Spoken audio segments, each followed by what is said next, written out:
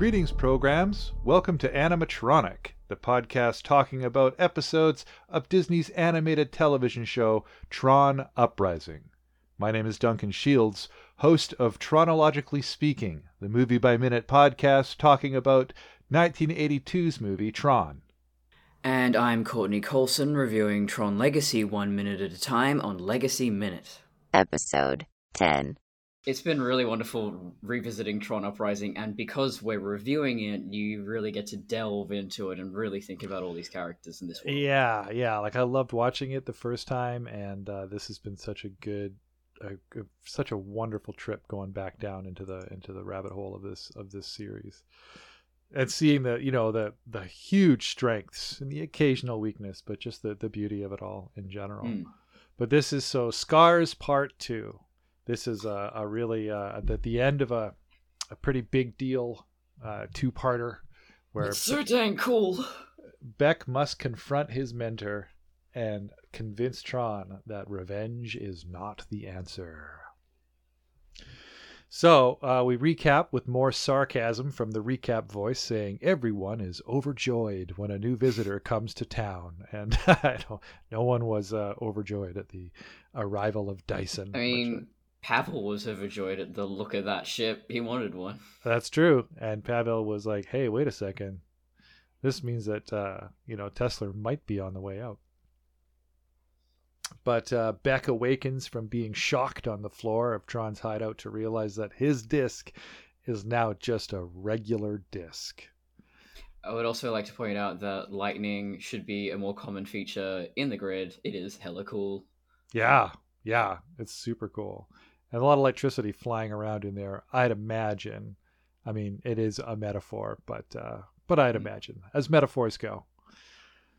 And Beck's base, I mean, I don't know, or Tron's base here, it's just like a massive empty mansion with like floor-to-ceiling windows in 30-foot high ceilings. Like, it makes me wonder about space in the grid. Like, can you just go like program yourself a 10-story luxurious open plan secret hideout somewhere?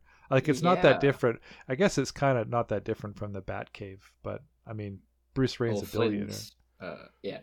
Flynn's hideout is kind of similar, but actually Flynn's place has lower ceilings. I don't know why. Yeah. What do you need all that room for, Tron? What I was wondering is this Flynn's hideout? Well, like, does it become Flynn's hideout? Because he's off but he's in more of a cliff face. Yeah, right? No, because he would be hiding there now as this story progresses. Oh, yeah. Yeah, that's right, he would, eh? Yeah. And I guess Tron doesn't know where he is. Would he be in there by this point? Well, given that Tron Legacy doesn't specify anything that happened between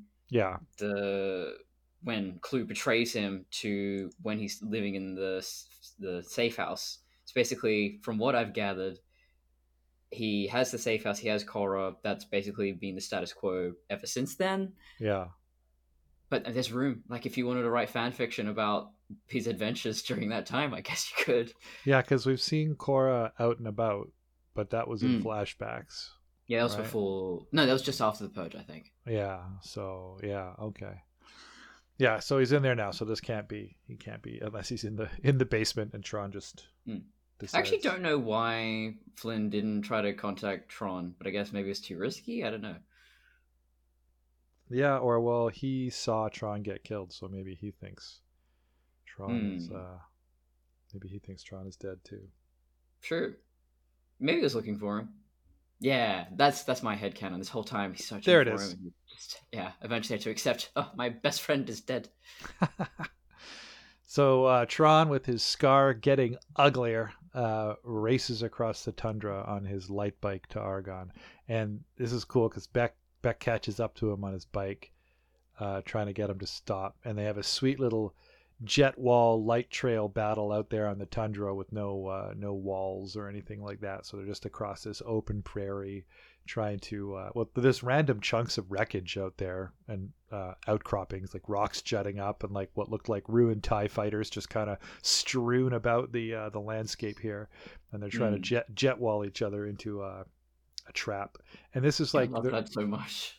the rest of this is just like the rest of the fight sequences and chase sequences in this show. There's some really cool, well thought out maneuvers here. It's not just punch duck, or like swerve, swerve avoid. Like Tron de-reses his bike.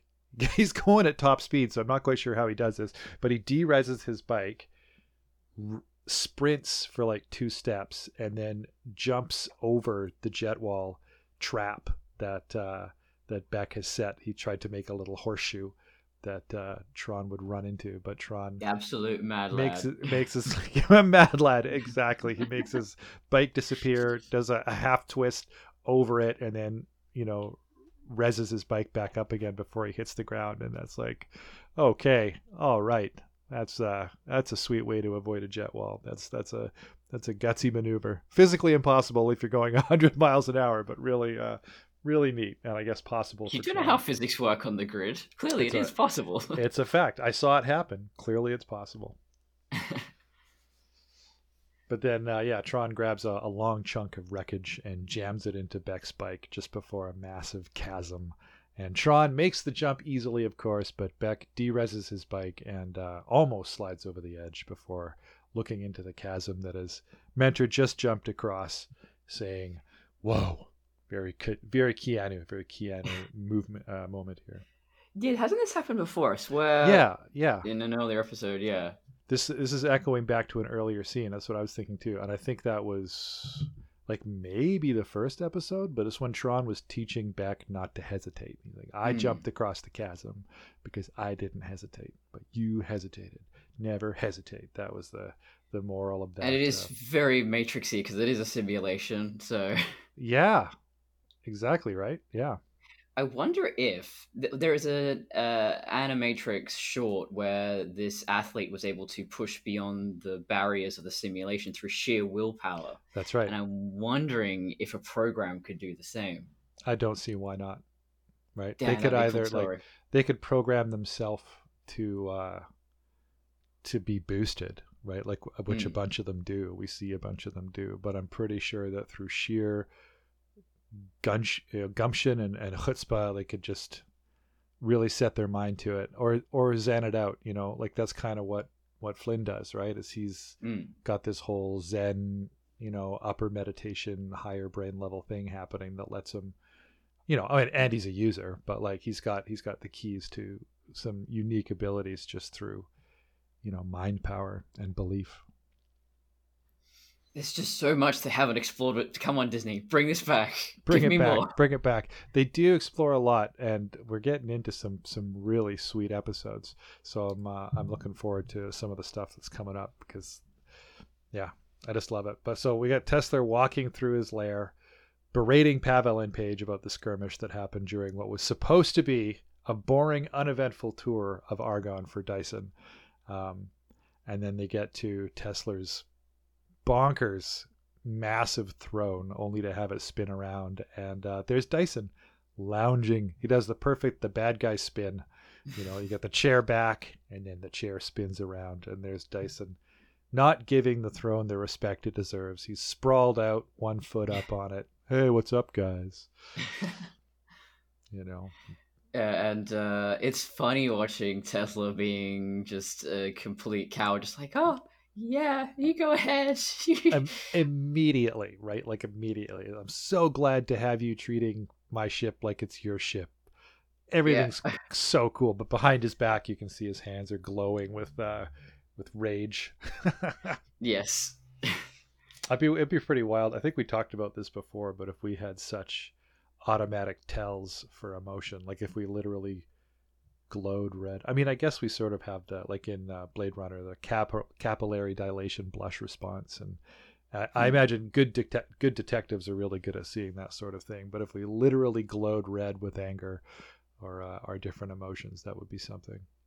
Yeah, that would suck. You're trying to keep things secret. It's like, oh no, it's telegraphed to everybody. Yeah, right. Human mood ring.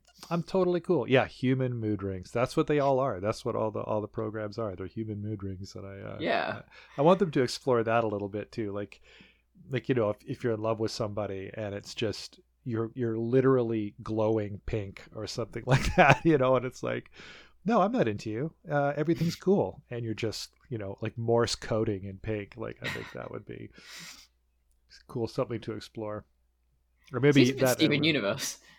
Yeah, right. Sure. I think they've done something like that. Yeah, there's parts of it that are like that, and then The other thing I like is I don't know if it's really a trope, but where you have your big bad villain, but then this other character comes along and really criticizes and undermines them. And I love that. Tesla has been the most intense, baddest guy on the whole grid. And then all of a sudden, Dyson's just like, I don't even feel like you have any control over the city. You can't even handle this one renegade. Yeah, and you also get the feeling that if Tesla stepped to Dyson, like not only does Dyson have the authoritative power behind him, being the right hand program of Clue, but you get the feeling that Dyson would be like, oh, ho hum, and just handily, cut off Tesla's arms or whatever, and say, don't try that again. Like, I don't get it. Like, there's a real power imbalance here, and I love that when that happens in a movie, when you've got the big bad guy and then someone else shows up, and it's like, oh no, this is real power, or that I always like that in a movie when there's a power imbalance that you weren't expecting. It's yeah, like I guess Darth Vader is probably a prime example where you think, oh, he's the big bad, and then it's like, oh no, he has unlimited power with the Emperor. That's right. Yeah. Then so we cut to Paige showing Dyson around, because Dyson says he's going to stay in Argonne just to make sure the renegade is caught, and that he wants to continue the tour. So then we cut to Paige showing Dyson around. Just an awesome set. What the heck is this place? This giant bells housing little, towers of tech, like 5-story high bells, and like some of them jet some steam, and the robot voice is saying that a coolant failure is imminent. Which interrupts Paige trying to reassure Dyson that everything's okay. But I think it looks like a data storage facility meets a brewery. That's what I think of. Yeah, definite brewery vibes with those big silos, and it's like, I guess it's like a nuclear cooling station, or not nuclear, but like that kind of thing.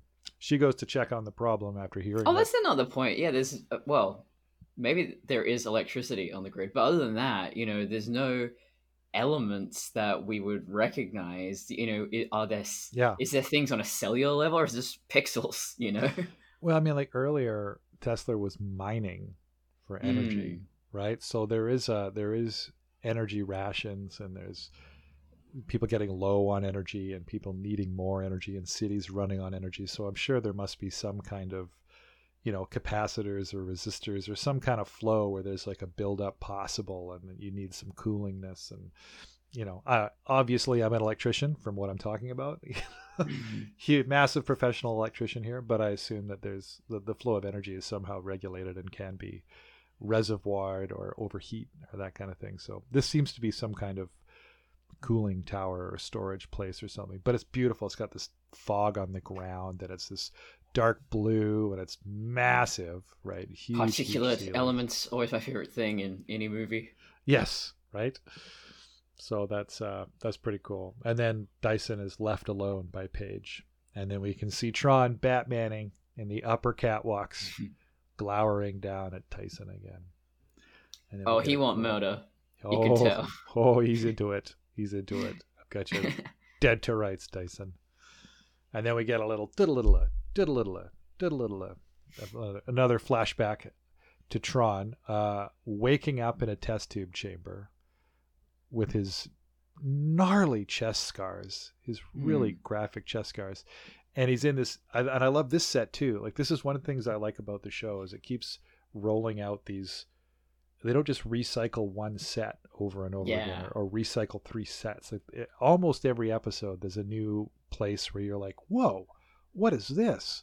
This, like the tunnels for the bike races, or stuff like that, where you're just like, wow, this is awesome. And I think we're talking about nightmares within a clean digital world. I think this so perfectly creates that nightmare sensation of you have these endless rows of these test tube shapes, people trapped within them, and you're watching them be reprogrammed, and yeah, there's something very eerie about the whole thing. Yeah, and they're dormant, right? Like they're not struggling and screaming. Like, well, so there's all these, yeah, all these test tubes, endless field of upside down test tubes. So the bottom is the bulb, the bottom is the curved bulb, and they're all floating in it, and their discs are above them like halos at the top of the test tube, where the opening would be, where they're like welded to the ceiling, kind of thing. And then we see, and it's his buddy Rev is in the one next to him, like one of the guys on his team. And then we see that the red code comes snaking down through the halo of their disc at the top, and then we see their blue code going out like a cigarette smoke or whatever up through the halo as well. So there's an exchange of code happening, and they're being reprogrammed and made into dun dun dun red programs. I think the most beautiful thing is the again, particulate matter, the condensation on the glass. Yeah. I don't know why that just really enhances the scene. Whereas without it, I think it would look, I mean, not completely flat, but it would look a lot more flat. Yeah, but like when he's trying to struggle and you can hear the squeaks of his hands on the glass and all that, it just adds so much, right? When you see, yeah, the condensation on the inside. And Beautiful. when you get that close up on his mouth, it has that anime look. Love it. Yeah, yeah. I don't know why that happens sometimes, that this animation looks two-dimensional. I don't know if they've completely gone two-dimensional, or that's just how it looks sometimes on certain angles. I don't know. It might be shot to shot, because some of it is definitely 2D, and then if the camera pans or rotates at all, then it needs to be 3D. So I think they probably went back and forth depending on the needs of the shot. That would be my guess. I like that, because I think sometimes, well, nowadays things like squashing and stretching, which is very classic, like Looney Tunes sort of animation style, for a long time they couldn't do that with CGI. Yeah. But if you look at something like Hotel Transylvania, oh my god, it takes a lot of effort, but they absolutely know how to do the squash and stretch now. Yeah. But I think there's still a place to kind of mesh the two together, and I'm seeing that a lot, especially with Japanese animation, and that's quite exciting, and I like that. I think they should do a lot more of that. Yeah, I agree. We'll see how it goes. I mean, the future is these days with animation, with the options that are available in both 2D and 3D.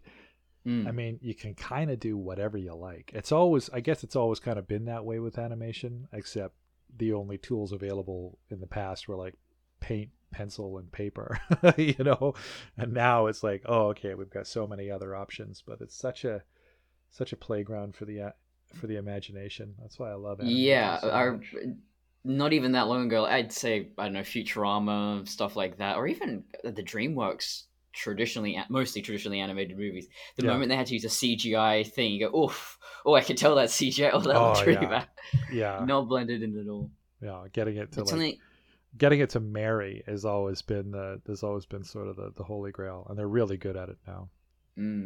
But something I notice a lot of is in traditional animation, where you have characters like what we're seeing in this scene, or the next scene, where Tron, there's a wide shot of him in another room. He gets sucked up out of the tube after seeing this, and he's seeing all the programs get reprogrammed. Then he says, "Dyson, what have you done?" Like, this is all again Dyson's very doing. Nightmarish. Yeah, and then he gets sucked up out of the tube onto a plinth in the middle of a giant chamber, and Dyson walks up and says, "Hello, old friend." And yeah, their animation from that wide shot, they're very tiny in the screen, but they look proportionate, they look correct. Whereas I notice even in anime to this day, even though you could just animate that at full size and then in digitally make it smaller and put it wherever you want, they still don't draw them at their proper size and scale down, so it looks really weird and blobby, and I don't know. That's where I guess digital animation has the advantage. Yeah, you can really get into the proportions and the scale, and the room is always going to be this big, and the characters are always going to be this tall, and that's something that you can change, but you can also lock it in place. Whereas with especially if you're doing a hand-drawn thing, and there's 100 animators and you've got teams of 2 and 3 working on different shots, that communication is key. But that was one of the things that was really the best about Jurassic Park, was the animatronic robot dinosaur heads. They went to a really, really good, like great lengths to make sure that the CG was the exact same scale, so that if you cut between the two, it wasn't like, you know, CG puppet, CG puppet. It was like scale is something that definitely fascinates me, especially because now I'm very into Transformers and I'm drawing Transformers, and it's just, how big is a truck? I guess it's that big, and now I have to remember that and in every single angle. But it's amazing that G1 Transformers, it looked like anything even vaguely consistent at all. It tricks your eyes a lot of the time. It's way all over the place, way off. Whereas when you get into the CGI Transformers, it's just, okay, yep, that's the scale everyone's going to be at, and they're not going to move around. Exactly the same. Yeah, for sure. So we cut back from the flashback to Tron still staring down at Dyson with the murder eyes, still really into it, and then Beck sneaks up on Tron to try to stop him from killing Dyson. And then there's a big old fight. Tron straight up kicks Beck, and they're off to the races. But Tron ends up handcuffing Beck to the railing and embedding Beck's disc in the opposite railing, saying that the cuffs are timed and that by the time they release, Dyson will be dead. And Tron Is this leaves. Domestic violence? That's your son, Tron. Yeah, right. Tron leaves and Beck says, "No, don't do it. We can't let the revolution end before it has a chance to start," which is kind of a strange thing for him to say at this point, but it becomes more relevant later on in the episode. But yeah, it's a little parting shot, he says, before Tron skips down to the floor to get his I can't even see where he puts the cuff on. I'm looking really close, but it's just yeah, no, he sneaks it on. You can't even see. He's magic when he needs to be. He's ninja. Yeah. Ninja There's no pockets on that costume. No. Everything Bugs Bunny out of, what was the space that you called it behind the back? Hammer space. Hammer space, yeah, that's it. Everything's just in hammer space. So we cut to the coolant chamber control room, and we see that Pavel is the one that's been fiddling with the controls, causing the overload. Paige kicks him out of the way, and we get a great little Pee Wee Herman shriek of surprise. Every once in a while it comes out. I love it. And then, so Pavel is sabotaging Tesla so that he can be in Dyson's good books when what he sees as the inevitable shift of power happens, but he's getting desperate, and he once again tries to enlist Paige's help with a "think of what we could accomplish together" kind of speech, but she is still super not down and really doesn't like Pavel. So my favorite line is, "You really want to form an alliance with me?" And he's just like, "Maybe." Yeah, right. Well, what do you think, though? What? I mean, maybe. Yeah, that's Pavel all over. But I guess she has some honor, even though she's on the wrong side. They're really painting her out as to be like a person of duty and a person of her word and a person with morals and a person with a compass. She just happens to be on the evil side. So they're doing a good job at doing that. Like, she's not shady. She's like very much upfront and good at what she does. So too bad there aren't more seasons to see where she goes and develops. Right. It hurts. Why did we do this to ourselves, Duncan? It's too hard. It's hard sometimes. You're like, oh, I can't wait to.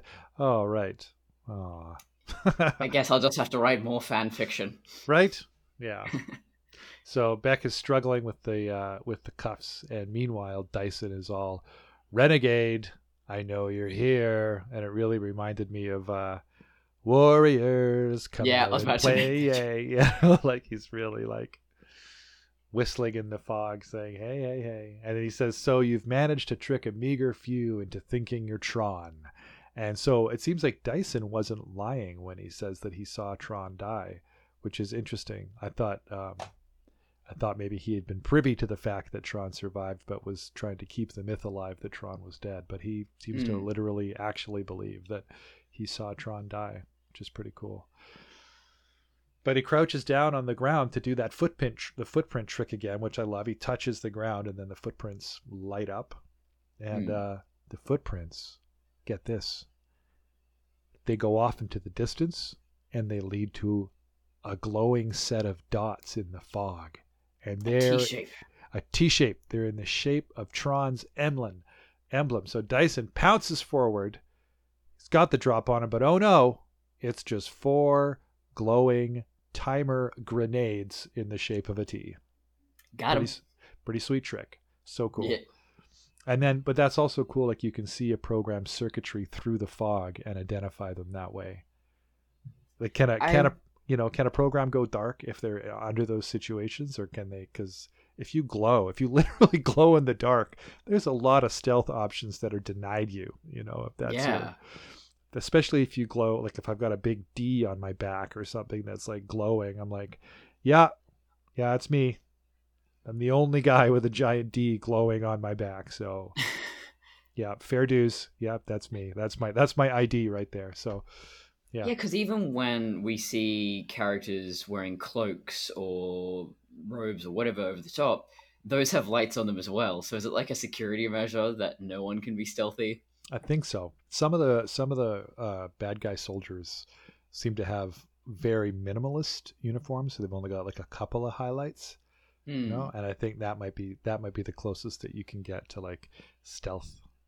But I do like that idea of, and it's sort of been hinted at a few times, the idea of this is how programs recognize each other, that these symbols they are symbols, they're conveying information. Yeah, like they mean something. It's not just random.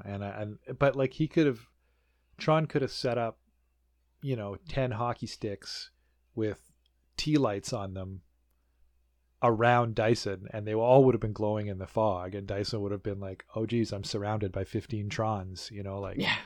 And so it's kind of cool to see a program use that, glowing through a particulate as a ruse, as a trick, This show is just so clever. So clever, right? Very clever. But the grenades go off and it sets off a chain reaction in this giant volatile coolant factory, or whatever the heck this is.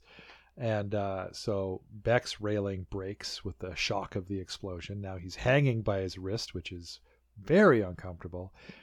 Dyson stands, breathing hard in the wreckage, and I am 100% not really sure about how he's not super dead, because that was a big explosion. That was a huge explosion. But I guess you can't just kill the main foil this early. Exactly. So whatever, he's Dyson. He's got security measures. He has a personal shield or something that snapped into place. His own personal, air cushion that popped out of his. It's plot armor. That's what I'm saying, man. That's what he's got. He's got a good chunk of plot armor going on. But then we cut back to Dyson in a flashback again, only this time he's welding something. Turns out he's welding Tron. He's Frankensteining Tron on an operating table, torturing him, and his guard's outside the front door. And I love this is so freaking cool. I love a good guard conversation, and this is no exception. The first one's like, why isn't he screaming? They all usually scream. And the second one's like, that's because that's Tron.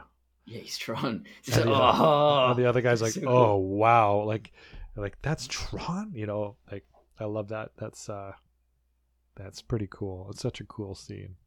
Yeah. And so inside, Dyson is marveling at Tron's resilience, but Tron is all like, okay, well, what have you done with our mutual friends, that whole little cadre, that little elite team that they had before? And Dyson's all like, oh, them? Oh, they're just Clue's latest project. He calls it repurposing. And Tron asks, well, how many have you repurposed? And Dyson's like, oh, under your command? Oh, everyone. You're Flynn's last soldier. Old friend. Like, this guy is so cold, like whatever, because we saw they were all a pretty solid team. They had each other's backs. They were good friends, and man, whatever wound this guy took in the face and whatever repurposing Clue did to him, it runs deep. He's turned into a complete viper.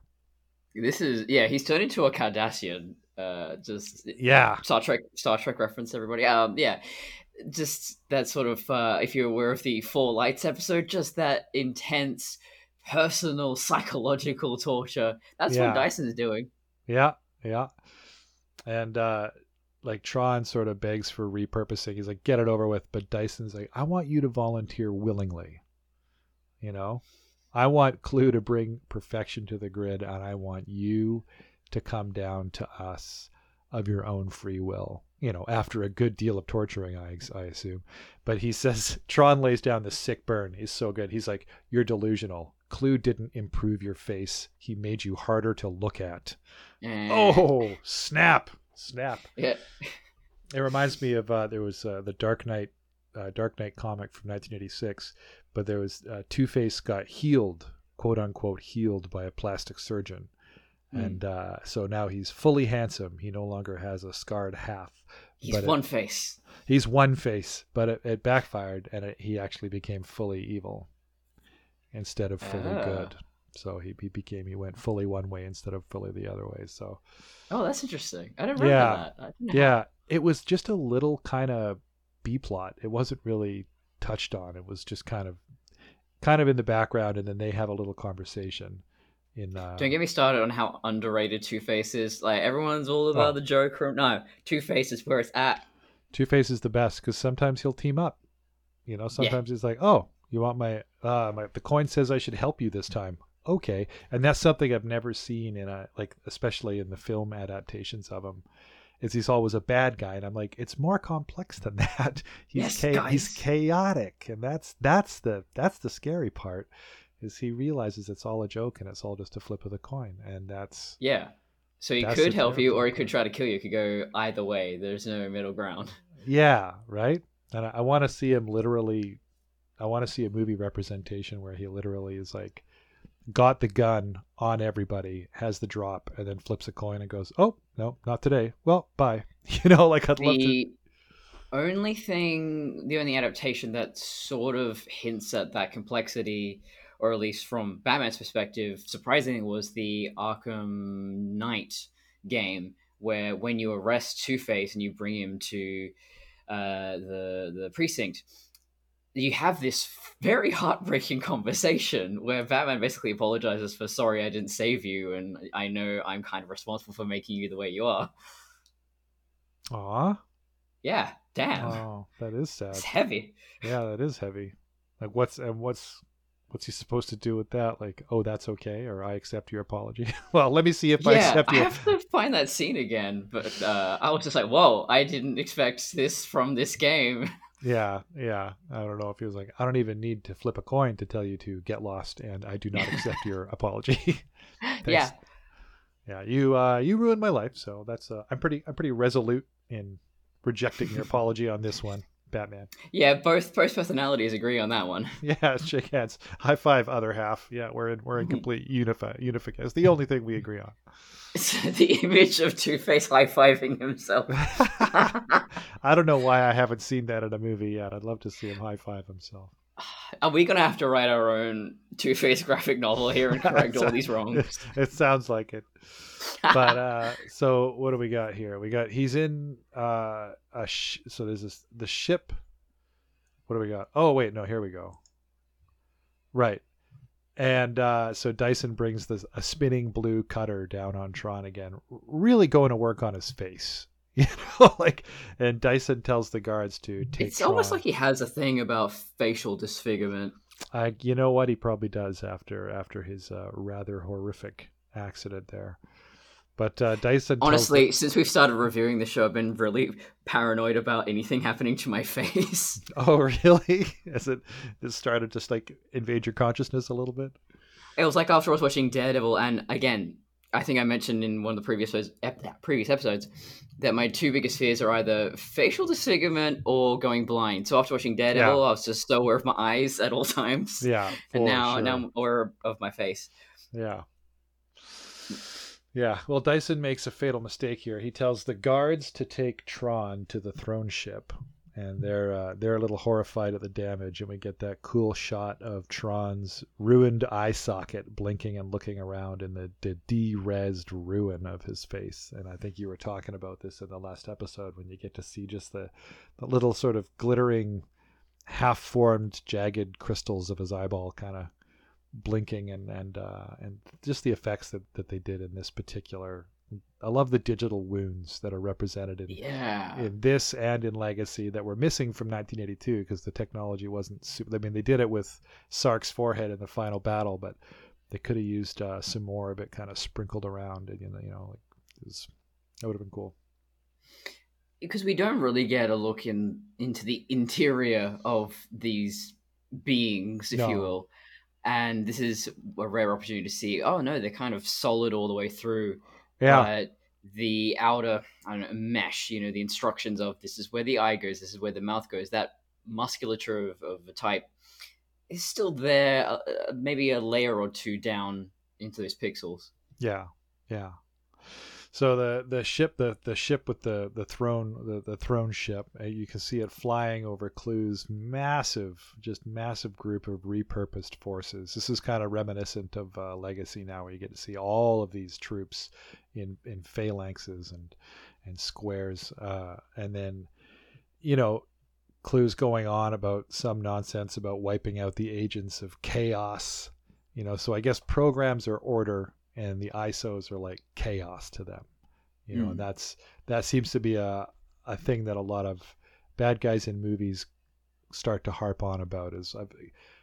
I personally have never really understood being against chaos, like pure chaos, sure, but worshiping order just always seems to end really badly in reality and in fantasy. Like, it's just, if you really go hard with order, I think it seems to, it's impossible, really. You can do your best, but you can never have perfect order, which I suppose is part of Clu's downfall, is he's trying to create a perfect society. Yeah, it's a doomed quest, right?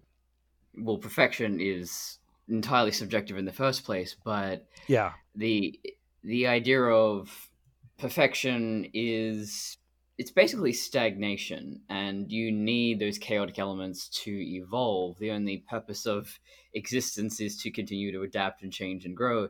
So if you reach this point of quote unquote perfection, well, how long does that last? I mean, we do have species that haven't changed in a very long time. Sharks haven't needed to change. Crocodiles haven't needed to change, but eventually they would have to if their environment changed. So there's nothing that's immutable. Yeah. No, that's a really good way of putting it. The perfection is stagnation. Yeah, I like that a lot. So Dyson's watching the throne ship recognizer off in the distance, transporting Tron to wherever, when suddenly one of the recognizer's stabilizers blows up, sending the ship sinking down towards the ground, where it explodes, presumably with everybody on board. Dyson raises an eyebrow. He's pretty shocked, but then he says, "Goodbye, old friend." So I guess... Yeah, Dyson's reaction's very interesting, because he has this moment of shock, and then he collects himself, and he's just, goodbye, old friend. He's genuinely shocked. Yeah, he's genuinely shocked. He's like, well, I didn't see that coming. But I guess this is what Dyson meant about seeing Tron die. Right? Like, he saw the ship explode. It's like in Mad Max Fury Road. Like, she went under the wheels. But did you see her die? She went under the wheels.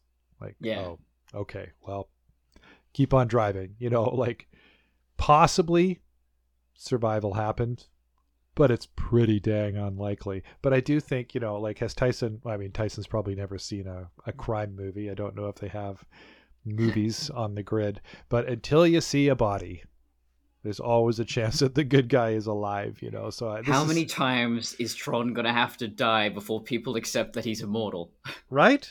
Come on. So back in the present, a helmeted Tron pulls Dyson up by the hair, which is pretty cool. We get to see some more hair interaction here. And then a fight starts, and Dyson's helmet is up, and it turns out his disc is on an electrified red string, like a murder yo-yo.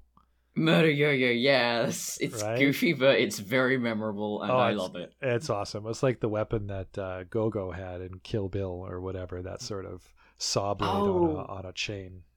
yeah. Or was it a saw blade? No, it was like a spiked ball or something, but it was like whipping around, taking It's out been a long time. I timbers. think, yeah, it was a ball. But it's a really good fight. It's a really cool fight, and I like that they brought out a new, like, it's like Darth Maul with his double-edged, lightsaber. There, you're like, what? A disc on a That's string? that's You know? against the rules. But that can't, So That's illegal. Dyson gets the upper hand, of course, demanding that the renegade show his face. Tron squirms out, and the fight continues. A lot of knee slide dodges here. A lot of that Matrixy kind of stuff. Tron manages to get Dyson's disc and sever the cord. Now it's 2-disc Tron versus discless Dyson, and it still seems like it's a pretty even fight. So Dyson knows what he's doing. Up top, Discless Wonder Dyson. the discless wonder, and then up top, Beck has managed to get free, so that's cool. Tron's got the upper hand now, and he unmasks himself to a horrified, crawling Dyson. And Tron is in full murder mode here. He looks like Frankenstein's monster. He's got the scar, is really, really, really rancid now. It's really coming to its full. So dramatic, I love it. And he's snarling, and you can tell. Also, we didn't mention before that when he grabs Dyson's disc, he shoots his hand up through the center. Yeah. So, it's not like he grabs it, he goes right up through the center of it. It's very impressive. Really impressive. That's some timing. That's like what's that? The Sport Ultimate, where you play with a aerobee, you're tossing around. I suppose that's one of the ways to catch it, is just stick your hand up through the center. But that takes some real timing when it's going at those speeds. And it takes something to, this is animation, anything's possible, but for us to actually be excited and impressed, it takes something in terms of storytelling, and you really believe it. Yeah, really well choreographed fight scenes, right? And this is no exception. And so There's a sense of stakes, I guess. Yeah. This is it's like in any movie, if it's halfway through the film, the good guy's not going to die. But if it's well written and well done, you're like, oh no, look out. Oh geez. And that's kind of what's happening here, is you're like, oh wow, this is a strong fight. And we find out that Dyson's dark gift to Tron is that normal programs just get tired without regular infusions of energy, but Tron will straight up die without it. Right? So that's the thing. He's like, I knew you might escape, so I gave you this almost like slow acting poison kind of thing. So that and then Dyson does the best Batman detective. He's like, let me guess, you live in a cave close to an energy source. And he's like, bang on the money. He's like, yep, yeah, he does. Dyson's so cool. He's so cool. But Dyson's he's still rolling out all the cliches here. He's like, no, that's not possible. I saw you die. Your life could be better. I can fix you. If you join us. He's going full Darth Vader, full bad guy. You and I, we're so much alike. Yeah, we're not that different, you and I, like that kind of stuff. Then Tron says, I'd rather stay like this forever than be a puppet of a tyrant. Yeah, about that, Tron. It's not going to work out for you. No. So, although this is cancelled after one season, so technically speaking, you won, Tron. Congratulations. Technically, yeah. But Tron has Dyson by the throat now, ready to deliver the coup de grace, while Beck watches from a railing up top. So then we flash back to what happened. So we flat Tron's awesome ruined face in the recognizer, and the recognizer stabilizer is already on fire at this point, and a guard named Cyrus sets Tron free, jumping with him out of the ship and deploying one of those 4-wing backpacks. Cyrus the Virus. Cyrus the Virus. That was who was that? Was that Malkovich? No. Yeah. In oh god, Con Air. There we go. It's basically my name. Cyrus has it's some a fancy way to pronounce it. Yeah. Connor has somehow managed to bypass his programming, I guess. I mean, he's still full red, so I don't really know how he managed to do that. he hasn't. I would think that if you break your programming to free a prisoner, you'd at least parts of you would turn blue or green or something. But Neutering. they, Yeah, come on. That's how we've established that's how this works. right? So I mean, that's the world, right? That would be another thing. If your murder crime boss guy was like, "Are you still down with our side?" You'd be like, "Oh yeah, absolutely, boss." But like half your arm is like green and aqua. You're like, "Yeah, you're not though," you know. So, but they fly down through the blizzard while the recognizer crashes in the background, and Cyrus has him in a cave shelter, and he says to Tron, "I can't let the revolution end before it has a chance to start," which is a callback to the earlier line that Beck said off the dome when he was left handcuffed to the railing. So that's what that's about. you know, I was thinking with the if programs or people were like mood rings, that would be a world where there's no lying. And I guess the movie Yeah. Invention of Lying does cover this. But yeah, that would be very interesting if it's a world where, well, everything you say has to be the truth because there is no lying. There is not even the option of lying. Yeah. No, that would be fascinating to explore. You know, Yeah. if there's like it's impossible to have subterfuge. I mean, not impossible. You just have to find a way to make, you know, program yourself so that your colors weren't true, or wear. I mean, if you're wearing a totally opaque black full body smock, people are like, okay, I know that you're lying. You know, you're wearing a liar's jumpsuit, right? So why, you know. Liar's jumpsuit. You could maybe get around it by convincing yourself or controlling your own emotions Yeah, to the point that you even believe your own lies. But yeah, there's a that part would of it that's kind of aware.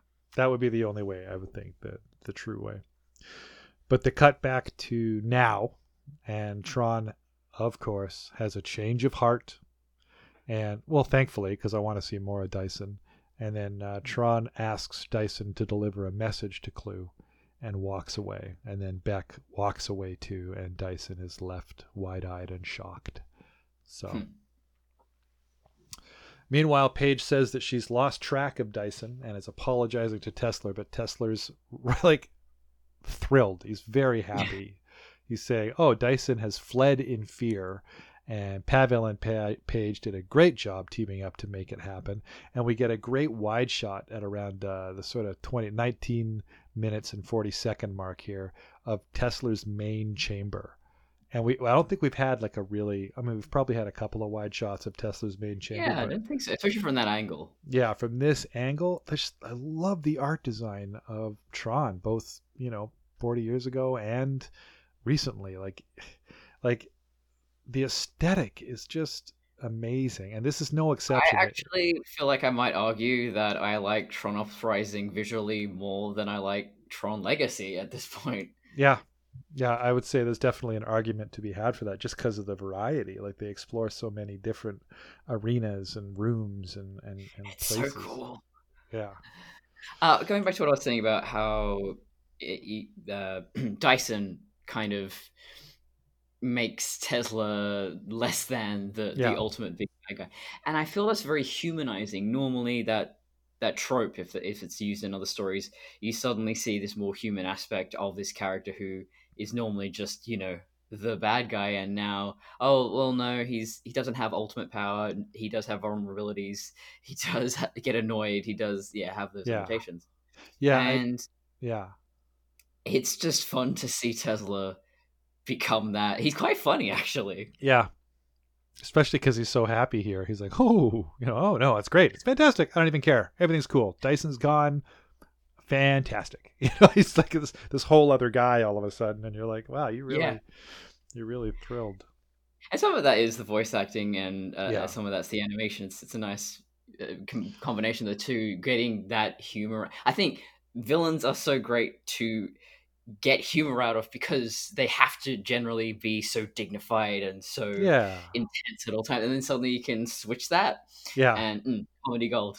Oh yeah, wait, perfectly timed comedy gold. And I think there's something to Lance Hendrickson Like I liked him a lot as Bishop the Android in Aliens, as this almost an innocent, and then but then he got cast as the villain in a lot of places like Near Dark and stuff, and he's a great villain, but I kind of like him better the other way. Like Robert Englund, right? Like he played Freddy Krueger, but he also played the friendly bartender in the V television series, where he's like a really, really sweet, nice guy. And it's really hard to marry the two, of seeing him both as this innocent guy and also as Freddy Krueger. And I think there's a lot to be said for what you're saying. Definitely, that I think a villain with good comic timing is fantastic. Like in the end of The Crow, when when Top Dollar's like, quick impression for you, caw, F, I'm dead.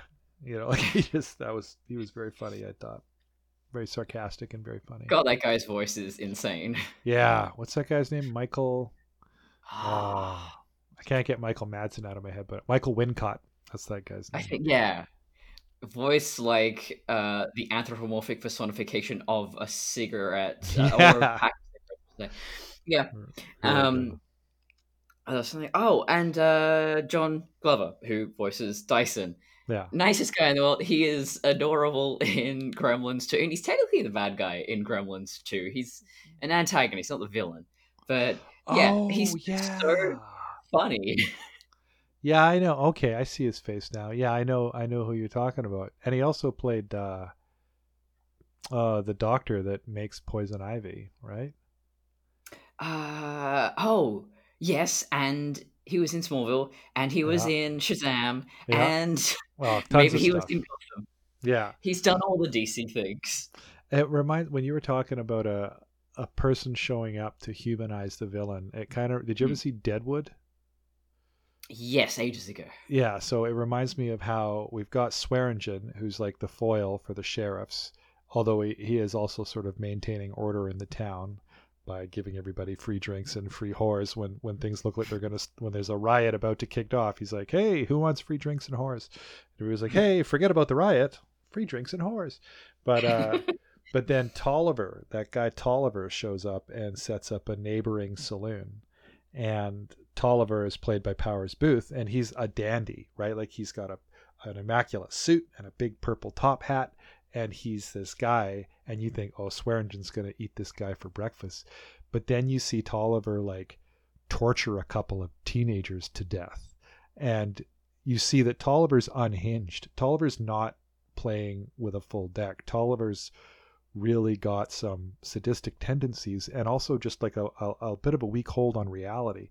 And suddenly Swearingen kind of looks like the good guy, right? Yeah, that reminds me of Doctor Doom in the Fantastic Four comics all the time. He's a villain with a moral code, a sense of honor. So very often he ends up working for the good guys because he goes, okay, enemy, my enemy. Yes, I do also find this morally reprehensible. Yeah. This villain's gone too far. I am the good guy here. And that's the important thing for most films. I mean, you can have just a one-dimensional cartoony villain. Again, sometimes a Skeletor is a good time. But I do think it's important to show that they think of themselves as the good guy. So in a situation where, there's another villain, of course they're going to spring into action because they think of themselves as the hero. I love that. Yeah, it's really, really good.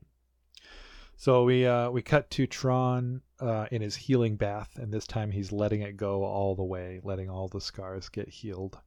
And White again back, and he's got his half of the disc back, I guess, waits for Tron to get healed, and then Tron thanks Beck and apologizes, which is a pretty big moment because I don't think Tron's gone that far before. I think he's expressed gratitude and said good job or don't worry about that mistake, but I think this might be the first I guess time given how far he went in the other direction, maybe apologies warranted. An apology is warranted here, I think, considering. And then we get an overhead shot of Dyson's cruiser floating over a city in a storm, which is pretty cool, presumably where Clue lives. And of course, the city is amazing. Every overhead shot of a city. It's like a microchip. Yeah, of course, right? Like there's going to be all that going on in these overhead shots. I mean, cities look like cities laid out in a grid. They look like that anyway from True. from a certain height. But he reports to Clue with Tron's message. And the message And is this set looks really cool, by the way. more with the again with the super cool set. But the message that Tron asked Dyson to give Clue is Tron lives. And there's this fantastic bad guy moment, this really good bad guy moment here, where there's Clue and there's Dyson and there's some guy. He's like, okay, who else knows about this? Just you and us. Oh no. Yeah. So Dyson then immediately attacks the poor guard, just saying, only us. Yeah. Who else knows about this? And Dyson kills the only guard. Nobody. And it's like you said in the last episode, this guy doing the Jeff Bridges voice is nailing it. Like he's just nails it. Until you mentioned it, I never would have known that it wasn't just straight up Jeff Bridges. He's doing a great job. And without doing a caricature, or an impression. That's the hardest thing, if you're doing really, everyone can do a Donald Trump because the man talks like a cartoon character, but sure, if you're trying to do something very naturalistic, that takes real talent. Yeah, and so, but what we learned from this is that Clue wants to keep Tron's survival a secret. I wonder if they do alter guards' memories frequently anyway. Why, I guess to me, I'm like, why wouldn't they? Like, they could just, it would have been great. It would have been great if, just download another memory in there. Like, it would have been great if Dyson killed the guard and Clue was like, oh, God, Dyson, you didn't have to kill him. We could have just, taken that part of his memory out. Oh, my bad.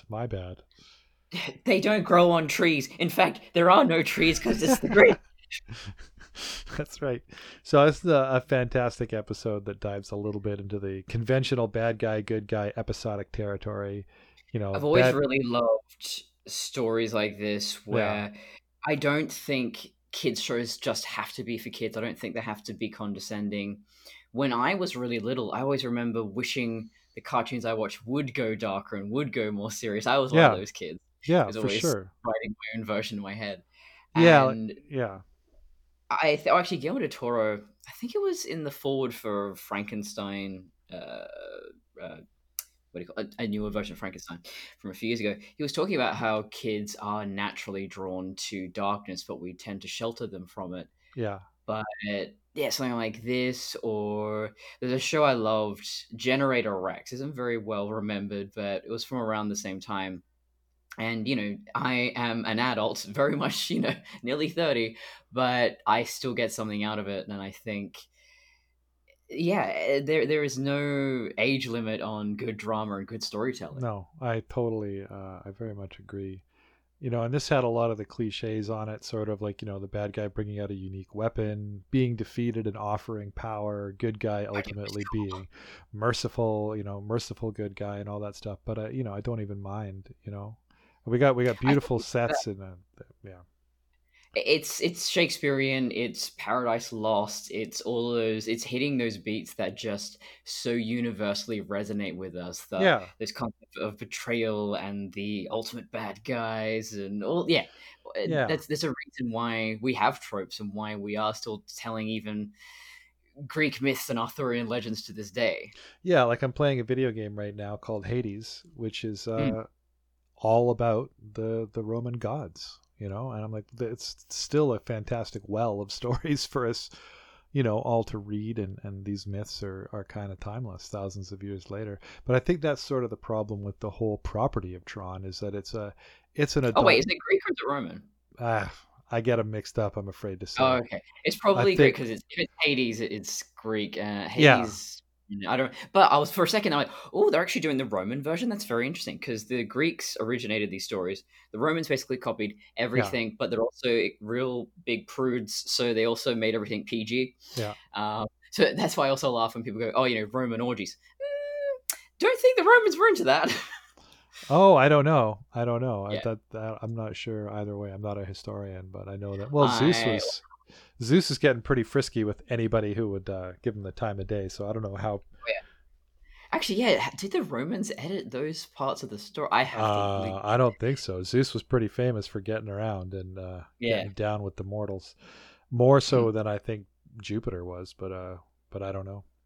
Okay, so Jupiter is Zeus in the Roman version, so Yeah. that would make sense if Yeah. Jupiter has been edited to be more PG. Yeah. So I think Jupiter's is Jupiter. Okay, well, we're on a pretty big tangent here, but if anybody knows the difference, the deep dark difference between the two, but the problem with Tron as a property, I think, is that it's an adult property with its complexity and its brutality and its big picture metaphors about existence, but it's a Disney property, so you kind of have to pitch it to kids on some level, or at least to families, and it's kind of the age-old problem, and this is what affected 1982's Tron in the first place as well, is because it was a bit too complex for kids, and not complex enough for adults because it was a Disney movie. Like they tried, it sort of was the capper on an era where they tried like family horror with like The Watcher in the Woods and The Black Hole, and because they're live action studios, they were just pumping out forgettable property after forgettable property, and Tron's failure sort of put a headstone on the whole thing, and that's when they invented Touchstone to bring out more adult fare like Splash and stuff like that. But it's pervasive, right? Like to this day, if you want to make a really cool cartoon like Tron Uprising, you can't go too dark, or like like the Star Wars prequels, right? Like you can't go too dark. You have to be, there's got to be something that doesn't completely traumatize the kids. And I'm kind of like, well, a couple moments of trauma in a movie like that, I think would make it all the more memorable. Like I think, you need a couple of large Marges in there. Yeah, sure, right? Or like E.T., right? E.T.'s like the second act home stretch of like when E.T. straight up dies and like scientists invade his house and like tent his whole house, and it's like a nightmare, and that is what 10-year-old me loved. I was like, yes, this is getting so real and realistic and heavy, and burned into your brain forever. And I think there needs to be a bit more of that, so I don't know, it's hard for them to handle something so high concept as Tron, but at least they tried, both with Legacy and Uprising, and I really hope they continue doing it in some form. Yep, even if it's got Jared Leto, there's still a chance it could be good. Yep, I'm still into it, right? I mean, Blade Runner 2049 has Jared Leto, is very good. So yeah, right, exactly. So I guess that brings us to the end of part 2 of Scars, episode 10. We're like halfway through this journey of ours here. So yeah, thank you for joining us for this episode of Animatronic. I've been Duncan Shields. And I have been Courtney Colson. And tune in next time for another episode of Animatronic. End of line.